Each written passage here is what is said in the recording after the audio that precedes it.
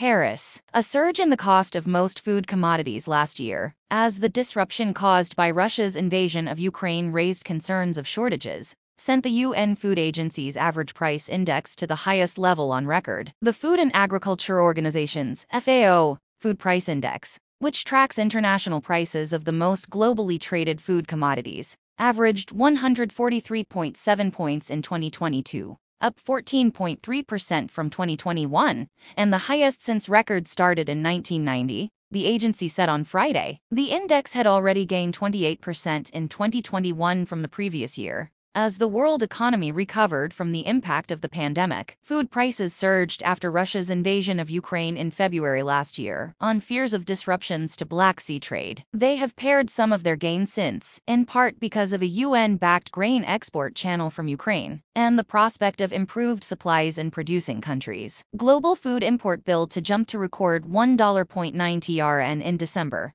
The benchmark index fell for the ninth consecutive month, to 132.4 points, compared with a revised 135.000 points for November. The November figure was previously given as 135.7 points. Calmer food commodity prices are welcome after 2 very volatile years, FAO chief economist Maximo Torero said. The decline in the index in December was driven by a drop in the international price of vegetable oils, together with some declines in cereal and meat prices, but mitigated by slight increases in those of sugar and dairy, the FAO said. Still, over the whole of 2022, 4 of the FAO's 5 food sub-indexes, cereals, meat, dairy, and vegetable oils, had reached record highs, while the 5th one, sugar, was at a 10-year high. The FAO Cereal Price Index rose 17.9% in 2022, due to factors including significant market disruptions, higher energy and input costs, adverse weather, and continued strong global food demand, the FAO said.